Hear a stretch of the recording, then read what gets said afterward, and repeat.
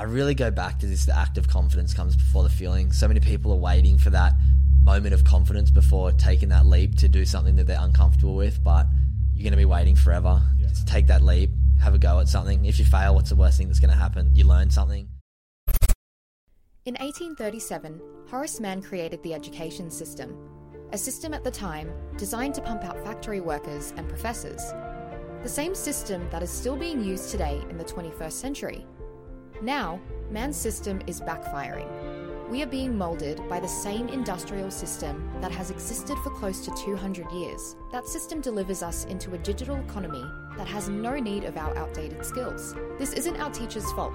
This isn't the government's fault. This is due to a rapidly changing world full of technology and unforeseen circumstances.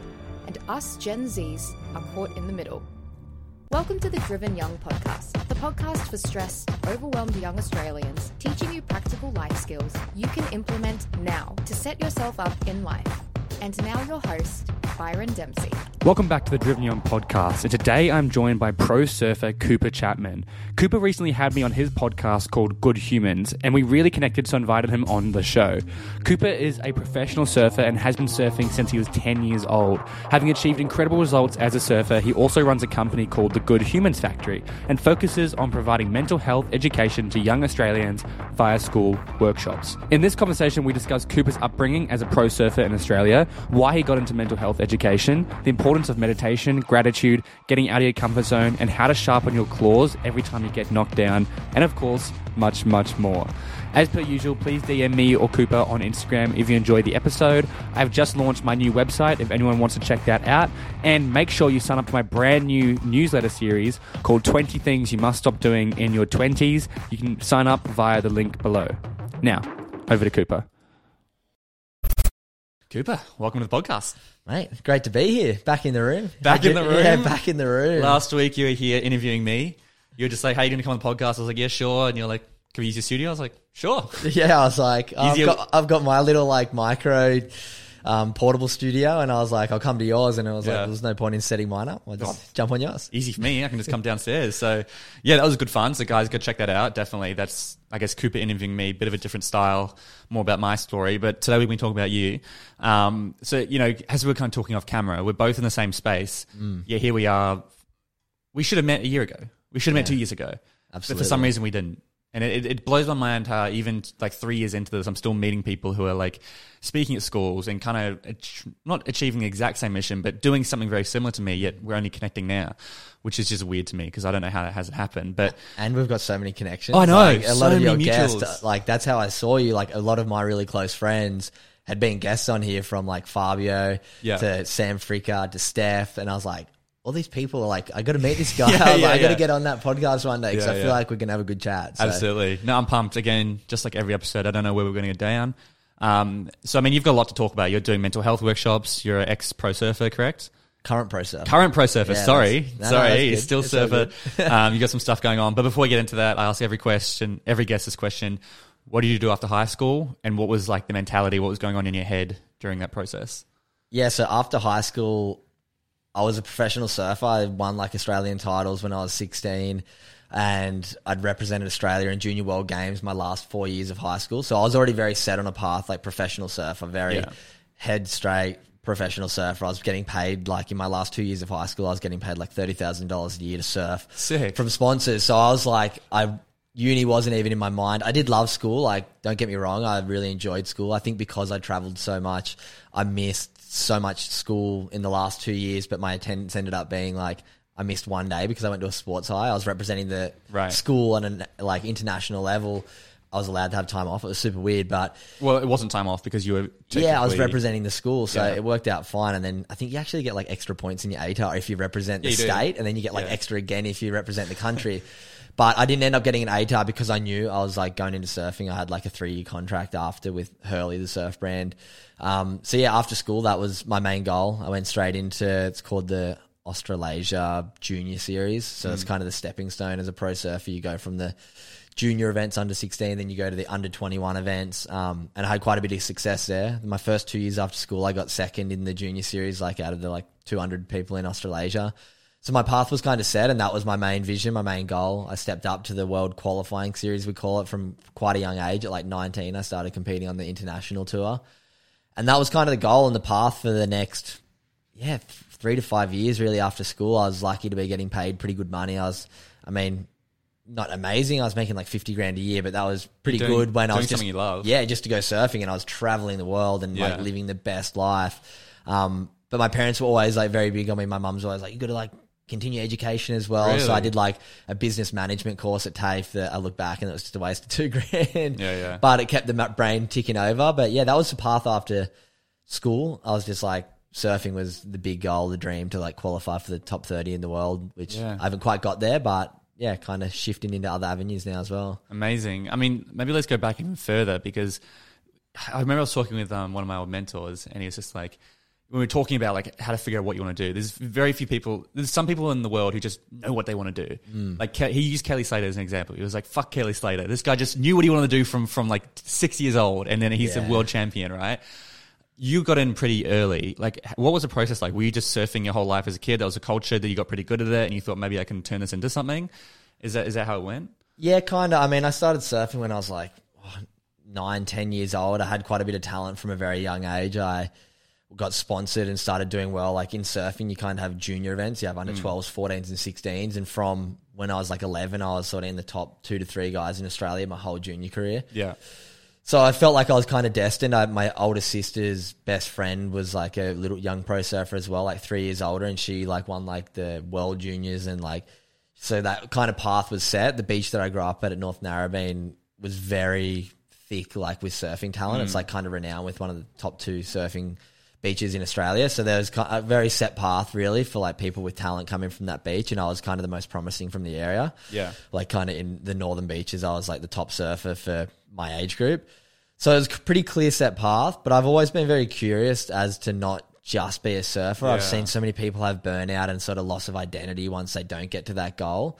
And I've always been very, I think like not naive that I might not get there. I've always been realistic. Like, I wonder, really stick around it like, what if not? So I've always wanted something else, and I've kind of found that now. But through school, it was kind of epic. I knew like, surfing's my thing. I loved like rugby union. I played like high level representative. Union, really? Yeah, I played union with a few of the guys who were in my team are like, one's captain of the Eels now, Clinton Gutherson. I used to pick him up like 3 days a week and take him to footy training. That's because I grew up in New Zealand. Oh yeah. So like union's just, massive. It's huge. It's everywhere. And then like Reece Hodge, who like plays for the Wallabies now, he used to play for Manly, and he'd play against me. And we were like kind of always versed each other. He was like the one gun guy from Manly, and we played for Warringah and did really well. And then it was funny, like years later, like last year when I was looking for guests for my podcast, my dad's like, you should message that Reece Hodge guy. And I was like, I remember that guy. He used to smash me.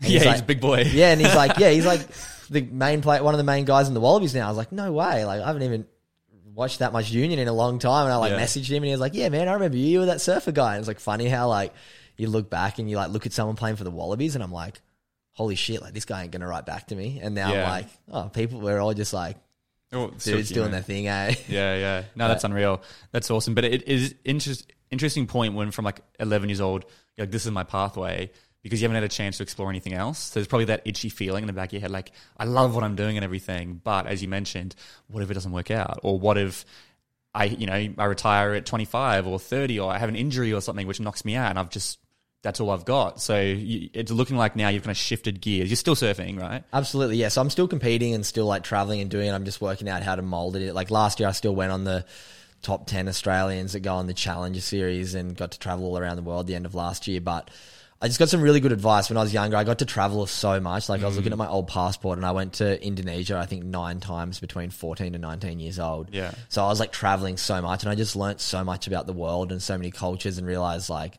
there's so much more to this like structured life that we kind of see in Australia, from like finish school, go to uni, get a girlfriend, buy a house. Like that just seemed so like unrealistic for me, because I'd seen so much life all around the world. And then I got this bit of advice from this surfer. I remember it so clearly when I was like 16, and I kind of said to him like, what am I going to like, what did you do? Like, what if I don't get there? And he's like, even if you go in like $20,000 debt, but you travel the world for the next 10 years as a professional surfer and don't get there, you've spent 10 years living exactly the life that everybody dreams they're having, and you've spent 20 grand that you have to pay back. Yeah. Like, that's better off, because I was always real scared about money, going like, oh, I don't want to go into debt to do it.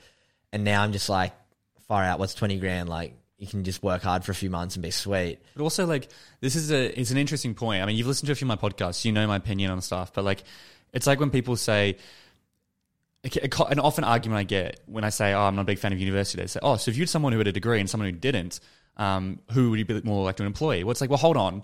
You're not factoring in what this person could have done in the 3 years with that money. Like, it's a $40,000 degree.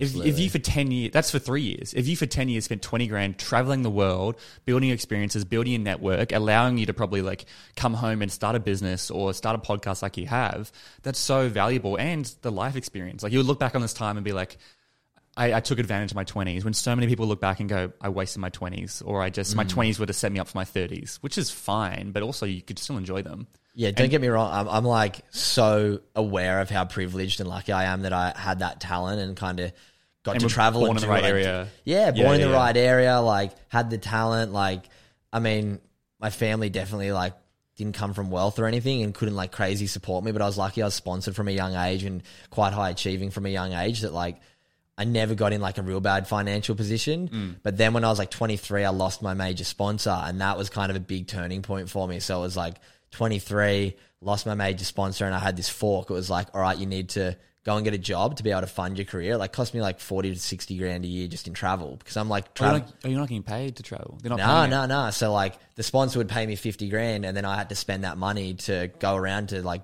9 overseas trips a year. Okay. And then there's a bit of prize money as well.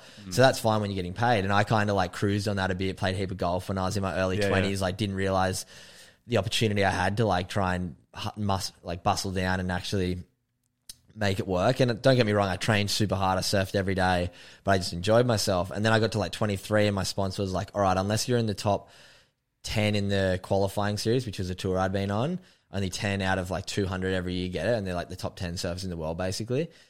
And I'd been kind of from like 10 to 30 for the last like 5 years. I just hadn't quite had that breakthrough. My sponsor was like, unless you're in that top 10 this year, we're going to pull your funding and you're going to have to like give it up. Rough. So that happened, and I didn't quite get that. I think I got like 23rd that year, like super close, like still huge, still ranked like 50th on the planet in surfing. Yeah. But they were like, sorry, you're not good enough. So then I had this decision to make. I was like, I didn't have any money saved because I'd been traveling like 9, 10 overseas trips a year. And I was like, what am I going to do? I can either feel sorry for myself and quit and like go get a job, or I can go work full time for like a week or like 2-3 weeks, save the money, and then spend that on the next surf comp, come back, work full time. So that it was big like mental changes to like deal with that sort of ego of like, oh, like, humbling. You know what, screw this. Like, no, I'm not going to do it. No one wants to support me. Why should I like be spending? And that was a big maturity kind of shift for me. I was like, you know what, this is epic. I go and work for like 3 weeks. I did surf school work for like 6 months, and it was fun, but it's just like kind of made me lose the love of the ocean and surfing because I was just in the water all day. And then I went and did like carpentry for 2 years. So I'd go and work for like 2 to 3 to 4 weeks in between events, make my like $1,000 a week laboring. And then luckily my boss would let me go away, and then I'd go away for 2 to 3 weeks for a surf comp. And then like I'd go to the comps, and people, the commentators and stuff would be talking to me, and they're like, oh, like I used to look at it with this mindset, like, oh, I feel sorry for myself, I'm doing this. But then I just fully shifted my mindset. I'm like, are you kidding? I'm like working for 3 weeks next to other tradies, and then I'm going away for 3 weeks surfing. And like trying to feel sorry for myself that I'm the guy that has to work and the other guys are sponsored. But then I'm like, you know what? Perspective's everything. These guys on the work side at home aren't going away for this 3 week surfing. Yeah. I'm coming back to work with them, and they haven't done anything but work. Depends who you're comparing yourself to. Exactly. So that was like a big mindset shift for me, and kind of that really matured me. I think it was like, you know what? You can look at everything in so many different ways. And that was a big one for me to be like, you know what? This is actually pretty sick. Like, can't complain. Like, I've had it so good for so long, and now I just had to shift my mindset. But yeah, it's been a crazy journey. Yeah, no, that's awesome. That I love that mindset shift. Like, it's so important. You know, mindset when you enter the personal development world is that word that comes up all the time, to the point where it's almost like, everyone talks about mindset, but it's like the most important thing. And it can be as simple as a little shift like that, a perspective shift. You go, I'm comparing myself to the top surfers who are getting sponsored. I'm not comparing myself to the tradies who are just still working while I'm out here surfing. Exactly. And so there's advantages and disadvantages, but if you just focus on that, and that's where like in Australia, I'm just like, people complain about everything in Australia. And I'm like, guys, you would know. You've been to Indonesia. You've been to these other countries. We have it so good here. Yeah. The fact that you're complaining about it just blows my mind. Like, you have no perspective. Stop comparing yourself to like the top rich people in Bondi and the North Shore and everything, and compare yourself to the rest of the world. You're in the top 1%. Exactly. And it's different. It's funny. Like, I talk about this in my workshops, and I've just like brought it in. I think I subconsciously got inspired by you, but it's like we all kind of start this running race that's life at completely different start spots, but we all think we start at the same spot and we're like compare where we're at. It's like, if you think of it like there's a million different start points, why would you expect anyone to be like at the same finish line right now? It's like you go into school and everyone's expected to like get the same, like marked out of 100. It's like, well, we're all starting at a completely different start point. So why would you expect us to be at the same point once we get to this timeline of our life? It's a don't compare your chapter 1 to someone's chapter 8. Exactly. And there's that like that graphic where it's got like, I think I did Einstein say it. Yeah. Something like Einstein said you wouldn't like give a monkey a class, or like if you've got like a goldfish, an elephant, a dog and a monkey, and it's the first person to climb to the top of the tree. Exactly. That's not a fair test. Exactly. Because people are different, just like those animals different. Clearly the monkey's going to win because you're playing against its advantages. Absolutely. And it's the same thing in life. And that's why empathy is so important. That's like one of the main things I talk about in my workshop is like, you gather empathy through understanding of exactly that story. It's like, if you have this understanding that we all start on a different level, we can't compare ourselves to where we're at now. That's like such a powerful thing when it comes to empathy. Yeah, it's the balance. It's kind of like the yin and yang balance of just like when we're talking about that. Because I feel like every time I say something, like for example, I'll talk about you've got to work really hard, right? But then don't work too hard. Yeah. It's like, don't work yourself to the bone. But then I was like, I don't want people to be like, oh, I shouldn't work hard. I should live my 20s. And then they're fucked for the rest of their life. Yeah. You got to find that balance. It's the same with like empathy. Like you want to be empathetic towards people, but you don't want to let it like get too far where you just don't do anything. Exactly. And so it's kind of figuring out that balance. And that's the tussle between your personal opinion on things. But it transfers across so many areas in life. Well, it comes back to like just having strong values. And this is like a massive shift in why I got into the work that I'm doing. Which is, sorry, do you want to explain what you're doing? Yeah. So you're pro surfer, but then you've now started, and why we've connected. Yeah. So you're starting to work with a lot of young people, right? Yeah, exactly. So I guess give the story is where the Good Human Factory started. And it kind of starts from where I was going to go with this values thing. So in my early 20s, I used to base my personal worth on my achievements, on my goals, how I went if I kicked these goals. And as I said, my end of my teen years, I was doing really well in surf comps. I was up here all the time and I was riding this roller coaster with not too many lows. And then I got to the world level and started like not quite achieving where I was at in the Australia level. And then I kind of was going down these like big up and down dips with like my mental health. And then I spoke to my psychologist and he's like, you got to stop basing your self-worth on your achievements and your goals, like kicking your goals. Because you're going to get there sometimes and it's not even going to feel as good as you're expecting. It's a very male thing as well. Absolutely. Like men put their worth into their achievements. There's like, this is a generic sweeping statement, but like studies pretty much shown across the board that women are attracted, qualities in men are like status and what they've achieved, whereas men are more attracted to like their physical attractions, which has caused so many issues in society, which means women put their worth in their attractiveness and men put their worth in, exactly as you say, what their achievements are. Exactly. So yeah, I spoke to my psychologist and kind of told him, I was like, I'm like feeling real down on myself. It was right around that time that I lost my sponsor and he was like, you got to not put your self-worth on that. You should put your self-worth on your values and how well you live to your values. And that was kind of my start on the self-development journey. He's like, he gave me a few good books. He gave me Grit and the Confidence Gap, this other really good book by Russ Harris, and started to teach me the importance of trying to live by my values. So I did all this personal work around values and started to like improve my well-being a hell of a lot through reading a lot of self-development books and finding all these different great techniques. Fast forward a few years to when I was like 24 and my younger sister was in her last year of high school. And she lost a friend to suicide and came home and we were just at the dinner table and she's like, she wasn't super affected by it. It wasn't a close friend, but just like a guy in her year taking his life.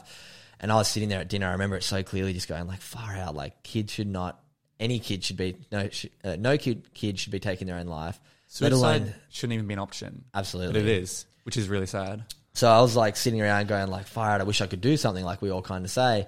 Then 2 weeks later she comes home and another friend had taken his life. Oh my God. Which is kind of a common thing. You get like copycat suicides because it kind of the one kid can't handle. But anyway, so I was like, you know what, screw it. I'm actually going to try and do something here. I can't just like sit and watch. I've had this privileged upbringing. I've learned some really good skills when it comes to my own mental health. And it started from a performance base as an athlete, but then I've learned all these skills. I'm like, wait, it's not just about an athlete. It's about just mindset, becoming a better person. And then I'd run a few surf camps for young kids. And one of the things I did in my like surf camps, like weekend camps, was mindfulness and meditation, this drill where I'd get them to lie on their back and I'd just talk them through it, and I'd get them to visualize, all right, so imagine this is one maneuver that you've never done before and you really want to do it. We're going to sit here and basically manifest it and talk them through, like, all right, so let's go over it 100 times. So you're lying there and they all just lie there on their back. It was like a meditation.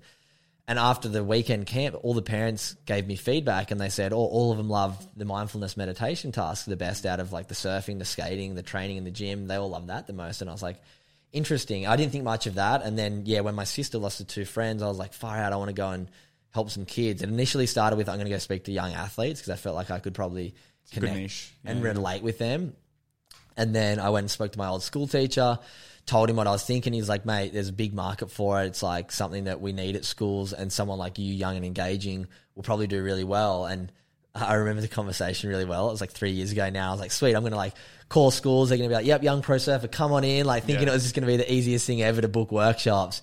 I mean, 2 years in now, and I'm like, it's definitely not that easy. But so then I just put together a little workshop with the different values that I kind of live by, that I felt like improved my mental health, rather than coming in and talking about anxiety, depression, suicide. I was like, that stuff didn't help me when I was at school, and I had a workshop come in. It is very frustrating because, like, with Empower You, right, which is what I mentioned to you, we don't talk about mental health. Well, we do, but like it's not a mental health program. Exactly. But it also is. Like, nothing's going to improve your mental health more than Empower You, in my opinion, and for bang for buck in terms of the money you spend. It's 2 days with incredible people. You're learning amazing life skills. You're dancing. You're having fun. Endorphins are firing. But we have to kick people out. It's 10 o'clock at night on Sunday, and we have to kick people out because we're like, we want to go home. Yeah. They all want to stay here. And like, it does more.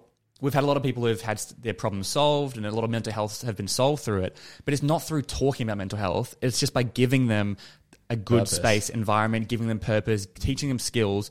And these skills will help with their mental health. It's not going, so what do you do when someone threatens to kill themselves? Or what do you do when you're feeling depressed? It's not that literal. Absolutely. It's like a byproduct by doing the workshop. And that's exactly, like I've spoken to you off air, what my workshop I really try and create it around is like, if you live by these strong values, the byproduct's good mental health. And so often, like, I start my workshops talking about like 1 in 5 Australians will be diagnosed with a mental illness, but 5 in 5 of us have mental health. And I think we forget that. So I try and encourage students to develop simple skills that we can all develop, from mindfulness, gratitude, empathy, kindness, and responsibility. And responsibility is the biggest one, because I feel like so often kids nowadays like aren't willing to take responsibility for stuff. Mate. All of people in general aren't willing to take responsibility. Mate, and they're full of excuses. Have you heard me talk about the 2 brothers story? Nah. There's a story of 2 brothers, right? And so you got 2 brothers. I have heard this. Yeah, I'll just say it again. They're like 8 years old, and they're growing up, and their dad loses their job. And the GFC, well, no, he lost his job for some reason. And it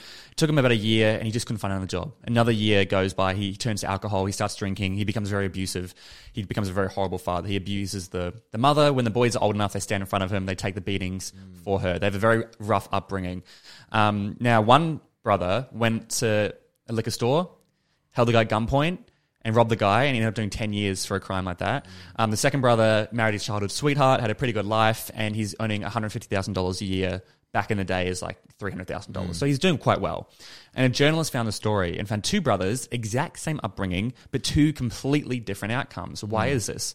She went to interview them. She goes to the brother number 1 in prison. She like picks up the phone and says, how did you turn out the way that you did? And he slams his fist on the table and says, how could I turn out any differently with a father like that? Okay, she goes to the other brother, hits record, has a coffee, sits down with him in his home and says, how did you turn out the way that you did? And he says, how could I turn out any differently with a father like that? Same response. And so they had completely 2 different mindsets. One took responsibility and ownership, and they went, you know what? I'm not going to be like my father. I'm going to learn from that. I'm going to do better. The other one didn't take responsibility, made excuses, and just let that take the trajectory of his life. And like the mindset around it, like I'll give you another really good analogy with it too. So there's a tiger and a deer both running through a field, both to survive. The tiger's running to catch the deer to eat. The deer's running to run away to survive. And the tiger and the deer are both running hard out. The deer takes a sharp cut to the right, and the tiger slips in the mud.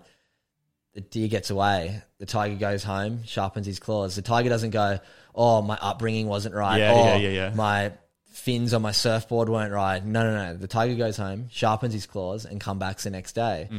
So when you take upon on yourself what's going on in your life and you take ownership on what's going on, then you're going to be taking over your life and controlling your life. And I really like using that. It's like, be like the tiger. Go home, sharpen your claws, come back better the next day. Don't try and blame it on something else. Don't be like, oh, the mud was too slippery. Yeah. No, like the tiger's not thinking about that. The tiger's just thinking about the next day, coming back, being a bit better. And that's animals. Like there's that quote and it's like, humans are the only species on earth that will settle for less than they possibly can. A tiger is going to keep going till it dies. Any animal is going to keep going until they die. Humans just give up after a minor inconvenience. Yeah. As you mentioned, they go, oh, the mud was wet, I'm not going to bother. Exactly. Then you starve to death. In the tiger's case. But like as humans, we have way too many exits. You've probably heard me talk about the guy who sailed around the world. Yeah, we talked about this on my podcast the other day. Oh, did we? Yeah. Like, I mean, I've already mentioned on this podcast, but again, when he was asked, how come you were able to succeed when so many people aren't? He said, well, actually, I gave up lots of times. But as soon as I started swimming, sailing, it'd take 3 weeks to get to land. The sun would come out, I'd feel better, and I'd give up. And he says a big reason I was able to succeed was because we had no exits. Yeah. And I believe young people have way too many exits now. Absolutely. And they do. Dude, COVID, I'm so sick of it. COVID has made people have every excuse in the book. They just want to stay at home. They've become introverted. Oh, I'm not very social now due to COVID. So what? You just stay inside for the rest of your life? Yeah. It's it's really frustrating. Young people are dropping the ball big time, which means if you're young and you're listening to this, competition, there's never been less competition, I swear. Exactly. It's so easy to stand out as a young person. I'm sure you've seen it. Oh, just go have a go. Like the idea of like, and this is same with like, this like with podcasting, like so many people have ideas but don't execute on them. Yeah. And my like, even with starting the Good Human Factory, I'm a young pro surfer with no qualifications in anything to do with public speaking. I actually got told when I was like 16 years old, I remember it so clearly, by one of my team managers from who I was sponsored by. We went out to dinner and there was a bunch of like kind of high profile other surfers and execs for the business, and we're sitting around the dinner table and I tried to tell a story and I kind of got a bit flustered and stuck telling the story, and we're driving home in the car that night and he was like, dude, you suck at telling stories. Don't tell stories anymore. And I was like,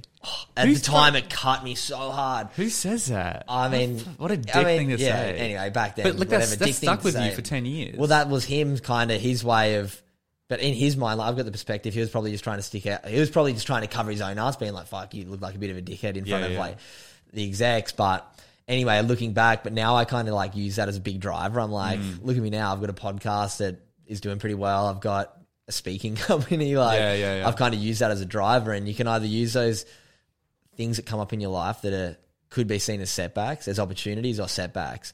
And I've really taken on from this book that I read called The Confidence Gap by Russ Harris. And it talks about that the act of confidence comes before the feeling of confidence. Yes. And so often people are waiting for that feeling before they do anything. But it's like anything. It's like public speaking is more feared than death. But if you just get up there and start, once you're doing it, it's actually not that bad. Yeah. And so many people aren't willing to start because they're waiting for that feeling of confidence. But so often the act has to come before the feeling. Well, they have the perception, my quote, the hero and the coward have the same fear, but the hero does it anyway. Yeah. They have the perception that the hero in this metaphor doesn't have the fear and can just speak confidently. And it's like, now when I get on stage, sure, I don't have as much fear as I did. That's only because I've done it a lot now. Exactly. And I still have like, am I going to stuff up and stuff? But yeah, the first time I was shitting myself. I was nervous. I was taking deep breaths. I was like, I don't know if I'm going to get up there and just completely flunk. But then it went well. And that kind of excites me though now. It does, It kind of excites me, like, how am I going to perform? And like, at very worst, it's like, oh, well, I tried something. Didn't work. Yeah. It's like, well, that's a mindset to approach, right? We talk about the comfort zones. So everyone's in the comfort zone, absolutely. Right? And so if you step out of your comfort zone, you've got two choices. You can either push through it or you can step back into it. And what do most people do in life? Step back in. Or you can drag the comfort zone bigger around, like, the comfort zone. By stepping out constantly, your comfort zone expands. Exactly. But like when we ask the audience, we say, and when you step out of your comfort zone, your heart starts racing, you're sweating. What are some emotions you feel? And they say anxiety, stress, overwhelm, all these words. And then I go, are they positive or negative words? Majority of them were negative. So we're saying if you have a negative association with stepping outside your comfort zone, why would you ever do it? Okay. But what if you were to push through it? What if you were to push through your comfort zone?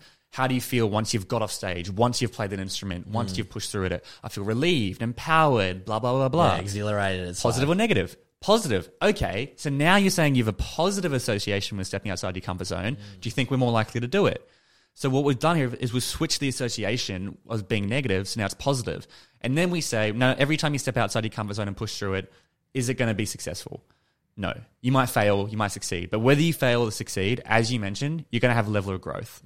And that's what you should be aiming for, especially while you're young. Just aim for the growth, not for the outcome. Because by growing, that's going to give you the outcome. And I also love, like, even with workshops now, I did a workshop the other day and like 4 people showed up. And there's meant to be like 40. And it's like, I used to, like, if that happened to me like 5 years ago, I'd sit there and dwell on that for so long and be like, oh, you idiot. And now I'm just like, why am I going to like stay in this part of my life when I like always want to be moving forward? I like to think of life as almost like a treadmill. And it's like, if you're not walking against that treadmill, you're going to stand on it. It's going to shoot you out the back and you're going to get screwed up. So it's like trying to be aware that you always have to be like moving forward. Like there's a good Kevin Hart quote a couple of weeks ago that was spiraling around TikTok or somewhere. And he was kind of talking about like, I don't have time for like to get caught up on like somebody saying something to me that is negative, like a bit of criticism. It's like, that's in that moment that it happened to me, that's going to stay there.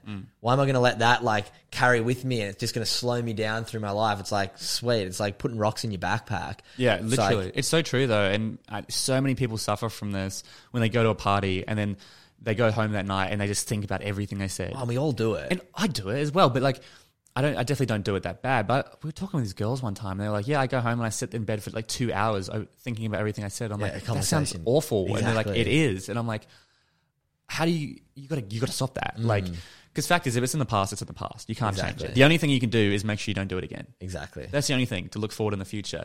And that's a big issue. And I think it's a byproduct of social media and the fact that we feel like we're being watched and you have to tiptoe around everything you do. But that is a huge reason why those 2 girls had high levels of anxiety. Yeah. If you overthought about every single thing you do, of course you're going to have anxiety. Exactly. And that's, again, not their fault. It's just a byproduct of the world that we're in, but it's like, how do we fix it? Yeah, it's so interesting. The whole like anxiety thing, like up until like 10 years ago, anxiety like wasn't a thing. And it's like now that, and I feel like that's a lot of the problem with the mental health industry is like this whole like trigger around like mental health, break the stigma. It's like mental health has got this stigma that mental health is mental illness, and it's completely not. Whereas any time you mention mental health, people think, negative. Even if you say good mental health, that usually makes people think, oh, he's had bad mental health to be able to get to good. And it's like, well, no, I'm just aware of my mental health. And it just comes back to self-awareness, and not enough people have that self-awareness. And like, you get that through mindfulness, you get that through meditation and stillness.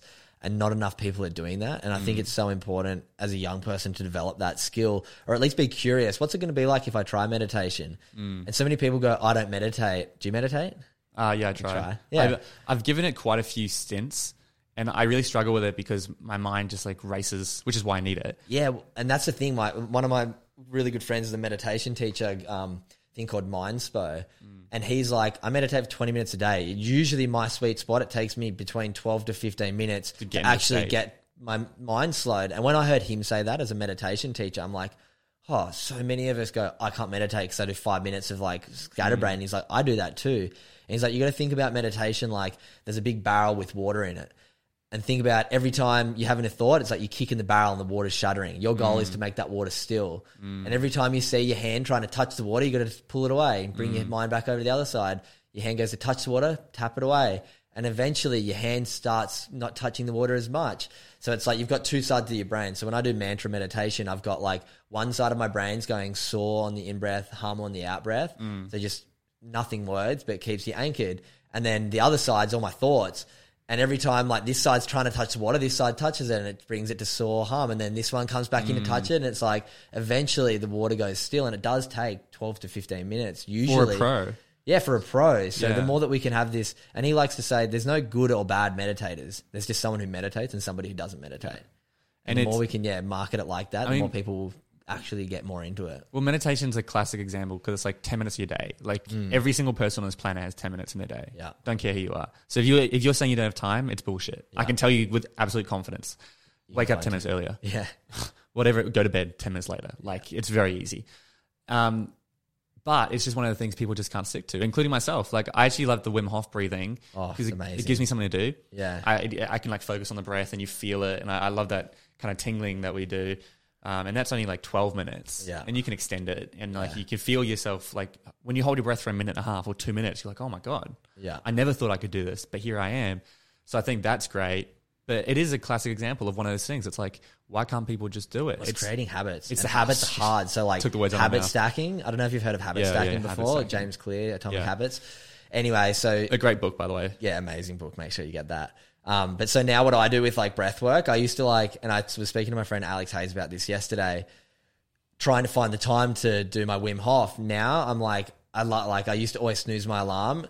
And now I'm like, instead of snoozing my alarm for like 9 minutes, I wake up and I can still lie on my back, but I put the Wim Hof on and I do like the 7-8 minute one. And like now I can do like 3 to 5 minute breath holds on empty lung. Same. And well, not 5, but 5's huge. I can do like 3 minutes. Yeah, it's like crazy. But because I'm a surfer, I've kind of had to do breath work for ages. Yeah. But anyway, so now I wake up and like to stack it on top of my habit, instead of getting straight out of bed, if I want to still like give myself that extra 20 minutes of lying in bed, I'm like, all right, let's actually actively do something. So I put this 17 minute Wim Hof on, put it next to my pillow, just lie on my back and just actively wake myself up by doing this breathing. And then I feel like I've ticked a goal. Sick. And it's just like, sweet, I've got my extra 20 minutes that I wanted in bed, but I've ticked off my Wim Hof breathing for the day.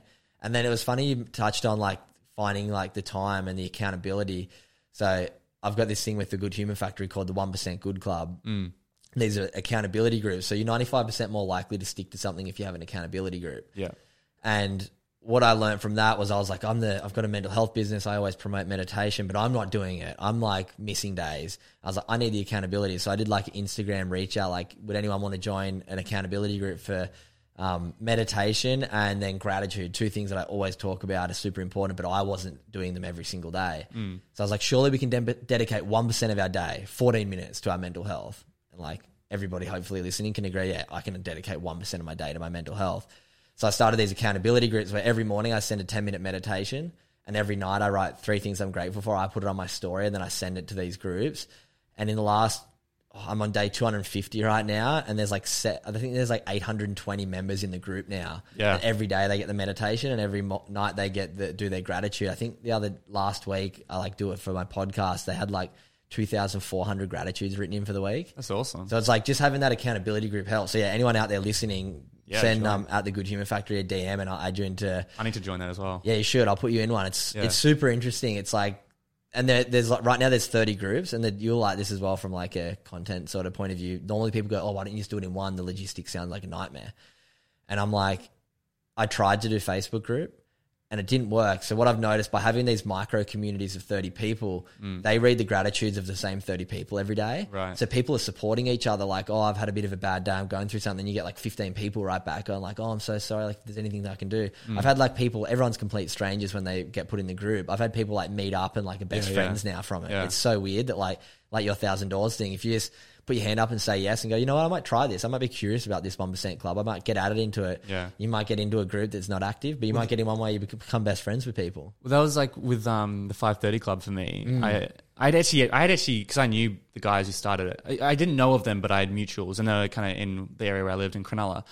And so I kind of knew of it, but I just never thought anything. But then my friend was like, I had kind of mentioned to him, I was like, dude, I just feel like I don't have that many friends in this space. Like, I want people who are doing cool stuff. Yeah. He was like, join a 530 Club. It's changed my life. And I was just like, what's this? I was like, all right, I'll do it. Like, at this point in my life, I was like, I'll do anything. Yeah. I didn't care. And so I was like, all right. So one morning, I remember I was like super nervous when I went to sleep. I was like stressed because I was going by myself. I had to wake up at 5. It was a half-hour drive, so I had to wake up at like 4:55. So I woke up, I went there. It was fine. There were some people there, met them, read my book. Then I went the next day. And then a week later, this guy, Ori, comes, and I didn't think anything of it, but turns out he started the program. Nice. And then we became like best mates. Then we started going to the gym together every morning. We've helped each other with all the stuff. I'm now helping run the company and all these other things. That all just came because I said yes to going that one morning. That's sick. And it's like, imagine if I was just like, no, I'm tired. Surely you've read the 5 a.m. 5:30 Club. I actually haven't. Robin Sharma? Yeah, I actually haven't. And it's a sick book. I know it's a sick book, but I feel like I don't need it. Like I wake up every morning at 5:45. He's a great author. I think he did The Monk Who Sold the Ferrari too. I love it's like self-development but in a storytelling. Yeah, I should read it. It's really interesting. That's why I want to write my book. Yeah, I've read a lot of great self-development books that are like very sciencey. Yeah. Whereas his ones are like, it's like reading a story, but through the story, like you're learning through the storytelling. Which is the best way to learn. Which is great. Like The Monk Who Sold His Ferrari is really interesting too. Yeah. Just like I should definitely read it. But I've so I thought because of the 530 Club that would have. I'm sure that's probably where it started from. I'm sure that a few people must have read that book because it's like all about that, like finding that time at the start of the day. Yeah, That's it. And that's what the 530 Club is all about. So I actually haven't read the book, but I should read it, but I don't know if I need it. It just... Yeah, I already do it. So like a lot of people read the book because like, I want to wake up. Yeah. But that was a great example of just saying yes to something. Absolutely. So, and that's not my issue. So many people don't say yes. Even I mentioned to you about this property opportunity I've presented. I'll just say it. I don't care if they're listening. But like I had 25 people, some of my closest friends, some of the people that I respected most as young people who had said they were interested. I put it out to a bunch of people. I said, hey, I've got this opportunity. Who's interested? I can help you get a property in Sydney. You don't need to have a huge amount of savings or like a massive income. I can help you. We put on a workshop and one person came and I was like, that one hurt more than any others Especially when you're trying to do something to help your friends. And I was like, are you kidding me? Like, I don't know. What do I say? Like, I just got it. I was like, I'm literally trying to help you get a property. Something that you probably think is unachievable. And these people just go, and no one showed up. One person showed up. But they were people that I thought were good quality. And they are still good quality. They just didn't show up. Some might have been busy, blah, blah, blah. But it's like very frustrating. And it just highlights, if you just show up, it was 3 things we say. And I say, just show up, stay in the race, and do more than is asked of you. If you do those 3 things, you're going to go so far in life. You're going to be ahead of First of all, very few people show up. Second of all, very, very few people stay in the race. And then the 1% do more than is asked of them. That's like podcasting. It's like we talked about the other day. It's like, 85% of podcasts don't get past 7 episodes. And it's like the audience of none thing. It's like trying to just give everything that extra couple percent, and that usually gets you past so many because people just give up because they have exit strategies. Like, well, they say if you give 100% effort, you'll get 100% return. If you give 99% effort, you'll get 50% return. If you follow what I mean by that. Yeah. Like you have to give like 100. We say 110%, which doesn't exist, but it's that mindset of just going. Because 110% doesn't exist. Absolutely. Because it's like if you get told to do this, do extra. Exactly. Yeah. It's like with the podcast. It's like my sort of journey through my podcast was like I was with Podcast One for a while, and I'd like give them the audio, and they would edit it. They would create the assets, and like I was kind of not disappointed with the assets. Like looking back at them now, they're so different to what I do now because I've been super inspired by what you do. But I'm like, if I want to actually grow, I can either complain about what they're doing or I can take it on myself. And I said to him, I was like, I want to go to 2 episodes. I want to go to 1 episode a week. I was on fortnightly, and I was like, it's not growing at the rate that I was hoping for because it's just hard with no consistency. It's hard. Whereas now I've taken on way more workload. I took it off and made it more independent. I'm working with some guys, but they kind of just help with sponsorship side of stuff. But now I do like all the editing, all the assets. I feel like now that 110%, but now I'm seeing this growth on a like trajectory that is going to get to the place that I want to be at with kind of the people listening. And it's like once you go like, instead of complaining, you can, it's like before, like being like the tiger. It's like, I'm not going to be the guy going, I wish they were doing more for me. It's like, no, I'm going to be like, I'm going to go home, sharpen my claws, get better at my craft, learn the editing a bit better, look at other people, read other people's work that's doing well, mimic it put my own spin on it. And then you're going to go far in life. Whereas people like, give it what they think is their all, it doesn't work. And instead of shifting and like taking these different paths, like if you looked at like a tree of your whole life, like there's so many different paths you can take, whereas people kind of get to one spot and they go, oh, comfortable, I'll stay here. Yeah. It's a comfort zone thing. And the whole, if that's the one thing you did as a young person or as anyone is just take responsibility and accountability. Like that brother's story, right? Yeah. To finish off that brother's story, the story's finished, but what we say is, you either live above the line or below the line. Yeah. And brother number 1 lived below the line. He blamed people, he made excuses, and he lived in denial. Yeah. Brother number 2 lived above the line. He took accountability for his actions, he took responsibility, and he took ownership. And it's like in life, just take accountability, responsibility, and ownership for everything. And here's the important thing. It doesn't matter if you're right or wrong. It's not about right or wrong. It's about outcome. Absolutely. You were correct. Podcast One wasn't doing what you needed them to do. So you could easily just say, yeah, it's their fault. It is their fault. But by saying it's their fault, it doesn't achieve anything. Exactly. And it's everything in life. I even saw this TikTok video of this guy, and he was saying, it's interesting how in America we blame the individuals for being overweight. We say, everyone's overweight, there's all these issues, they're lazy. And corporations it's true. Food out in but that's his point. He said, but why aren't we putting a highlight on the corporations who make money by making us addicted to all this stuff? Here's the thing. I 100% agree with this video. Everything he said was true. But if that's your belief, you're giving all the power to the corporations. Exactly. And you're saying, well, I'm just going to sit here and wait for the corporations to fix their problem. They're not going to. If you take accountability and ownership and responsibility now, look, it's true. Yeah. It's true the corporations are at their Absolutely. fault, but you're still in control of your health, Exactly. as you know, and you can control what you eat. Yeah. One thing I came up with this line, I don't know if I heard it somewhere, but I'm pretty sure it was something I came up with, but it was maturity is when you stop blaming. Yeah. I know so many people who are far older than me that just try and find a blame for everything and an excuse for everything. And I just love that line of like, maturity is when you stop blaming. And like, you can be, exactly, it's just taking responsibility and accountability. So the earlier you can listen to that mindset and the earlier that you can take on that like maturity is when I stop blaming, that's when you can really start, taking over your life and not actually trying to find excuses for stuff. It's like, it's like you can always blame something. Oh, always. It's like growth and fixed mindset. Yeah. And do you know what's funny? That flip chart we draw up above the line, below the line, it's called. We draw about 60 flip charts to empower you. We've polled our audiences. That's the number one flip chart. Yeah. That idea. I just explained it to you. That key idea of accountability, ownership, responsibility, or living below the line. Yeah. And so whenever you think, is this above the line or below the line? It's a good metaphor because like I'm either above the line or below the line. Absolutely. And everything you've just kind of said, like when you lost your sponsor, it's like if you lived below the line and you wanted to make excuses, you could justify not being a surfer anymore. I could have quit and got a full-time job and just been like, oh, sweet, I had my chance. Mate, there's unlimited excuses you could have made, but you didn't. And you went, all right, how can I grow from this? How can I overcome this? And if anything, it probably made you stronger. Absolutely. And so that one idea is so valuable when it comes to young people, especially because they're just so full of excuses. Like, I'm sick of it. So if you're listening to this, don't be full of excuses. Like, take the change. Find the way. It's honestly as simple as a mindset shift. Just now that's on your front of mind, and whenever you're doing something, was that an excuse?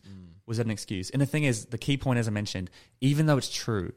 Yeah, it's hard. It's like I like this kind of like analogy of like be like water. Like think about like a drop of water going down like a stream. If it runs into a rock, it finds a way no matter what. It just goes further down the stream. It's like the more you can be like water and be malleable and actually try and like move your way around stuff. Like it's like, I don't know, I just feel like whenever I get stuck in a situation, I'm like, be like water. How can I find my way past this?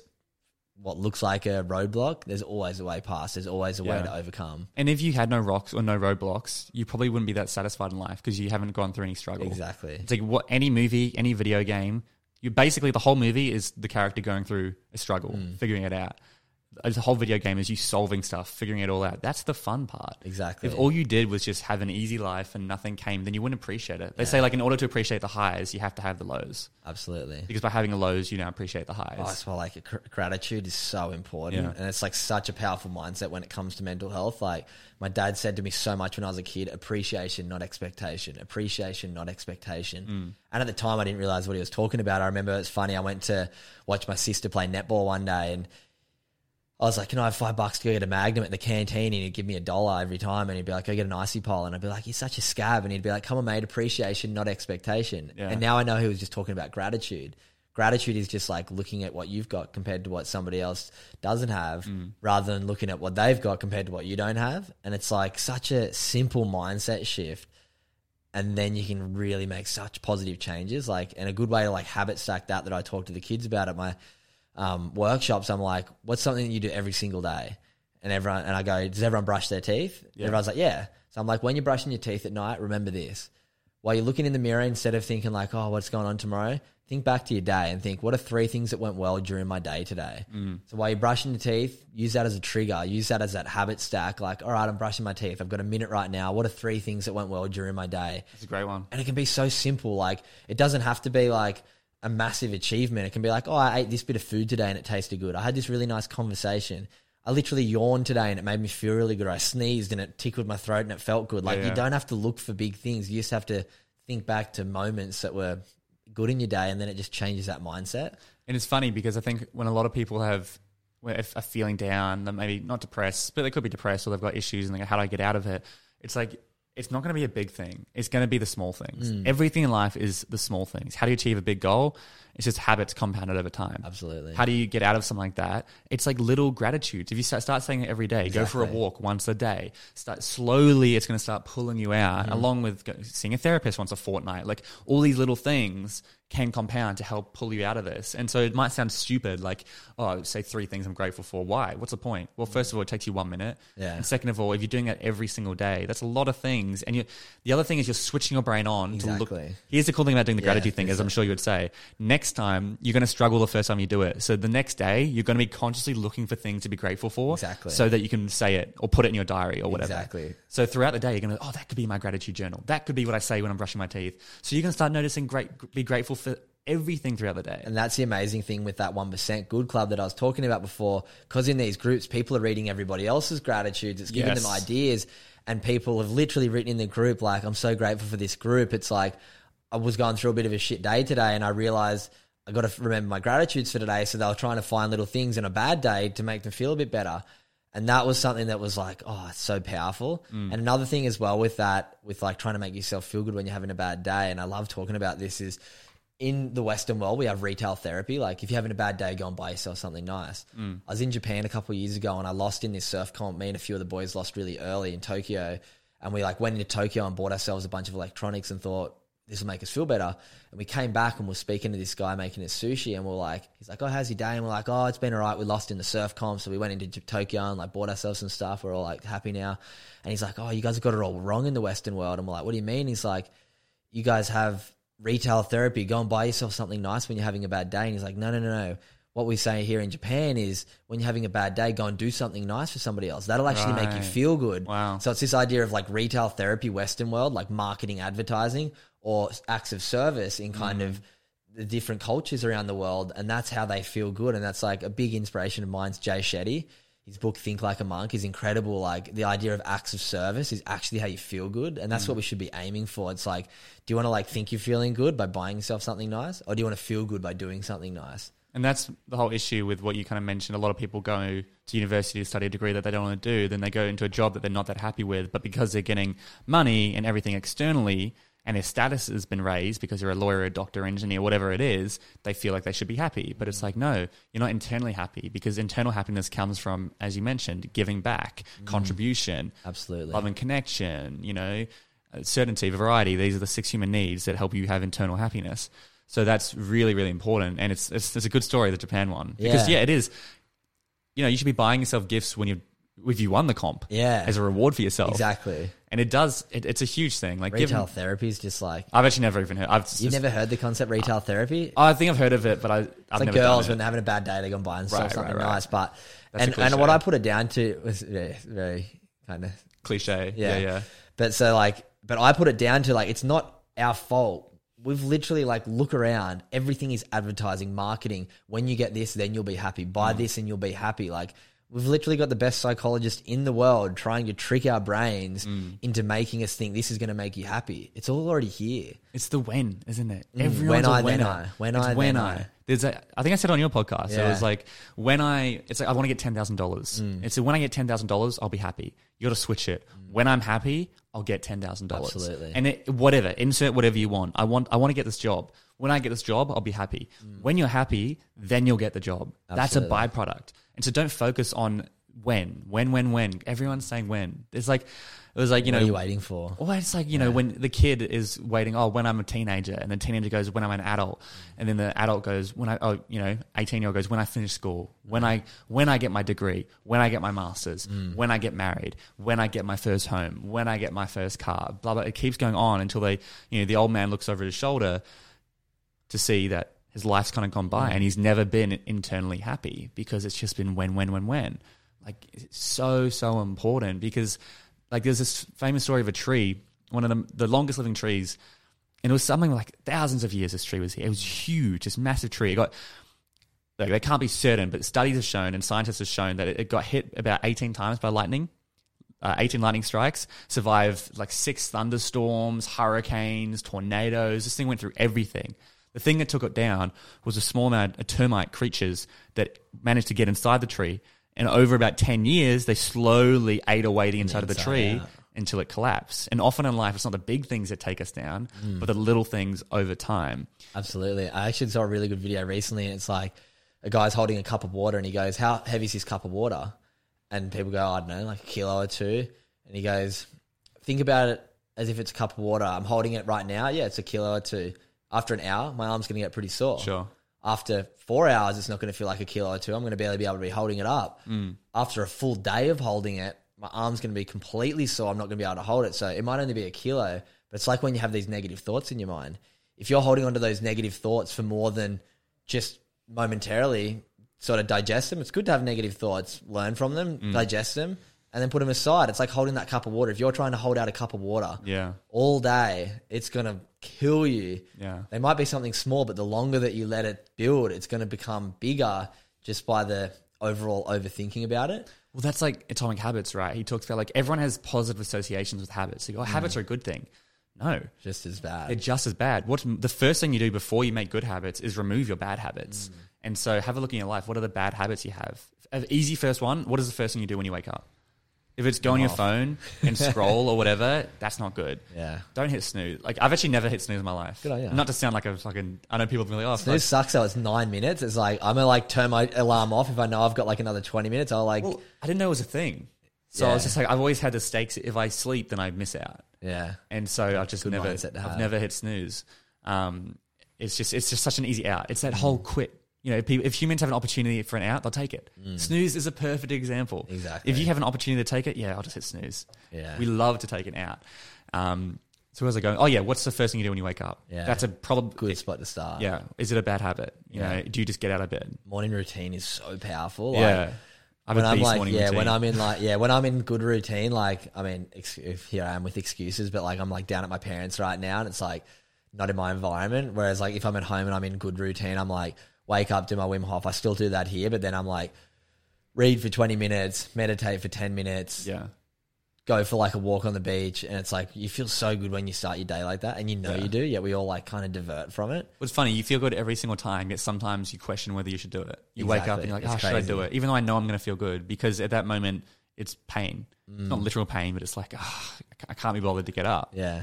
And so, morning routine is super important. I have that association with yoga. I'm like, every time I do yoga, I love it. I get stuck into it for a few weeks, and I'm like, why do I not do this? I know how good it makes me feel, and like, I haven't done yoga in a year right now, so I'm like, it's honestly the same with meditation. Yeah. I haven't done meditation in a while.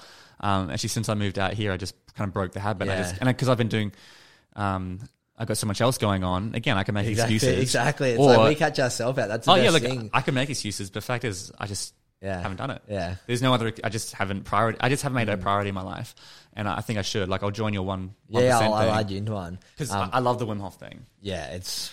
Wim Hof is so good. We should try and do like this winter. They do some courses down at Thredbo. Oh no! Do you know what's gutting? We organise our own cold retreat for 5:30 Club.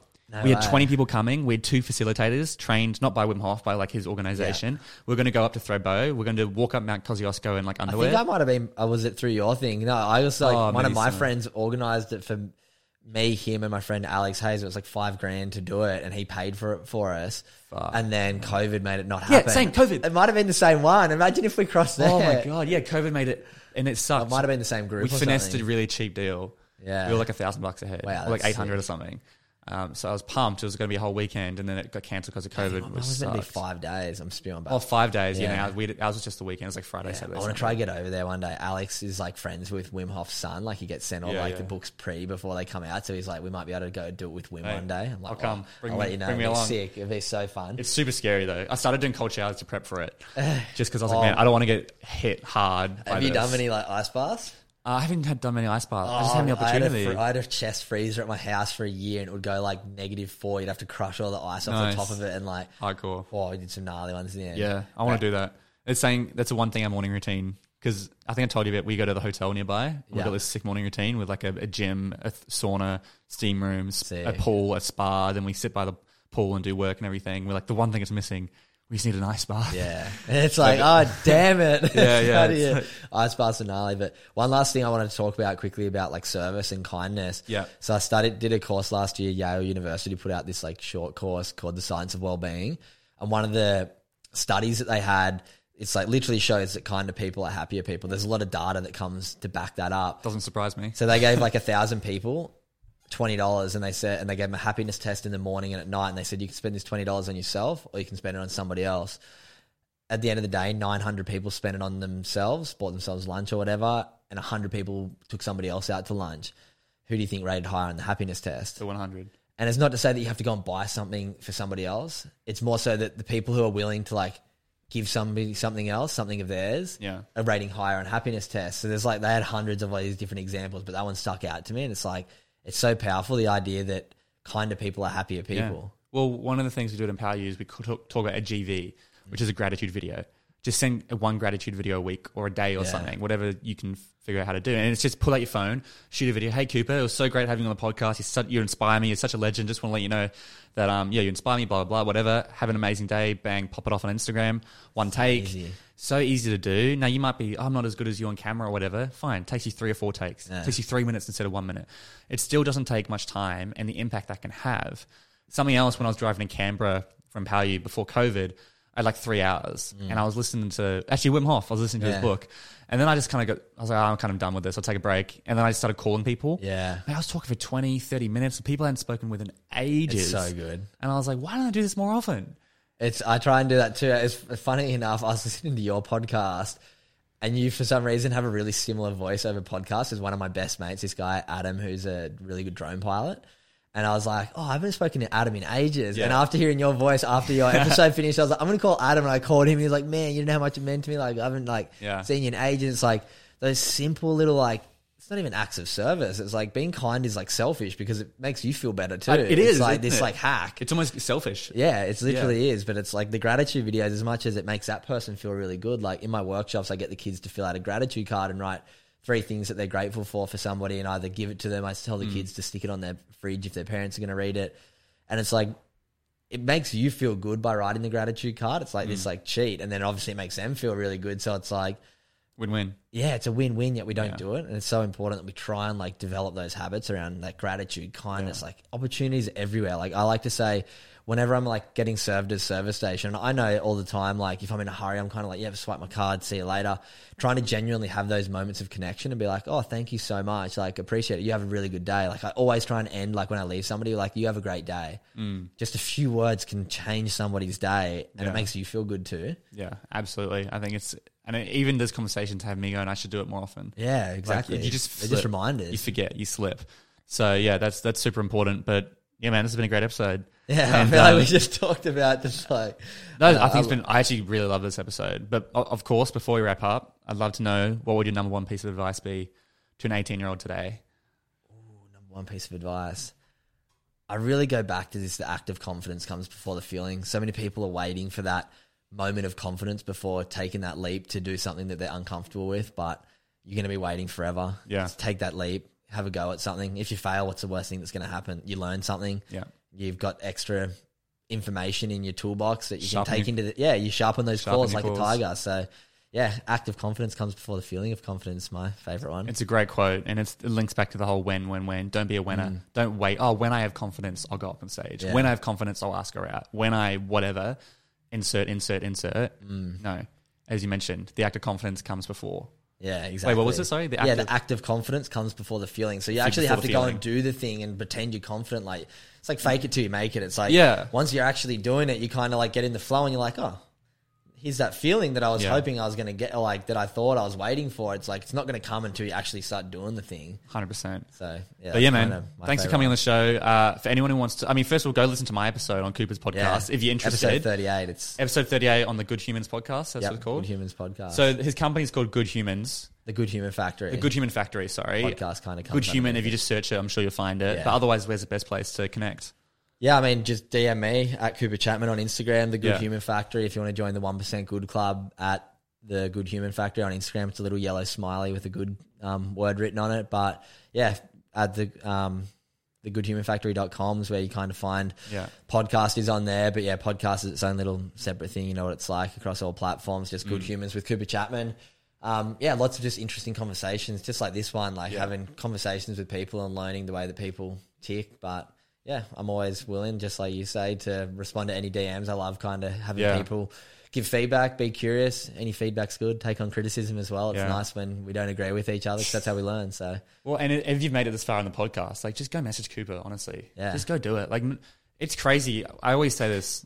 I usually say this, and then I'll be like, thousands of people listen to the episode, and then they'll get like 1 or 2 messages, which is still cool, but it's like, again, if you listen to this episode and you got something out of it, go message Cooper or myself. Yeah. Just say, hey, enjoy the podcast, or say a messessage or whatever you want, and I'll respond to it. I respond to every message. It might take me a few days sometimes, but I get to it. Same. And it means a lot. Like it means a lot. I'm sure it will mean a lot to you as well. I'm the same. It's like you have like I'm on like 800 to 1,000 listens a day, and I'm like, oh yeah, go leave 5 stars, and it's like you might get like no one does 2 or 3 a week, and it's like, wait, how do like 800 people listen to it a day and like obviously like it and engage with it and keep coming back, but like can't go and take the time. So go leave this podcast 5 stars. Yeah. If you I'll haven't do already. a plug for you. I'm sure everyone has, but I think the big one as well is subscribing, because I find it really interesting with social media. Like I feel like most of my traffic must come through my Instagram because that's kind of my main source, but I'll do like swipe up link clicks and get like 5 link clicks for my podcasts, whereas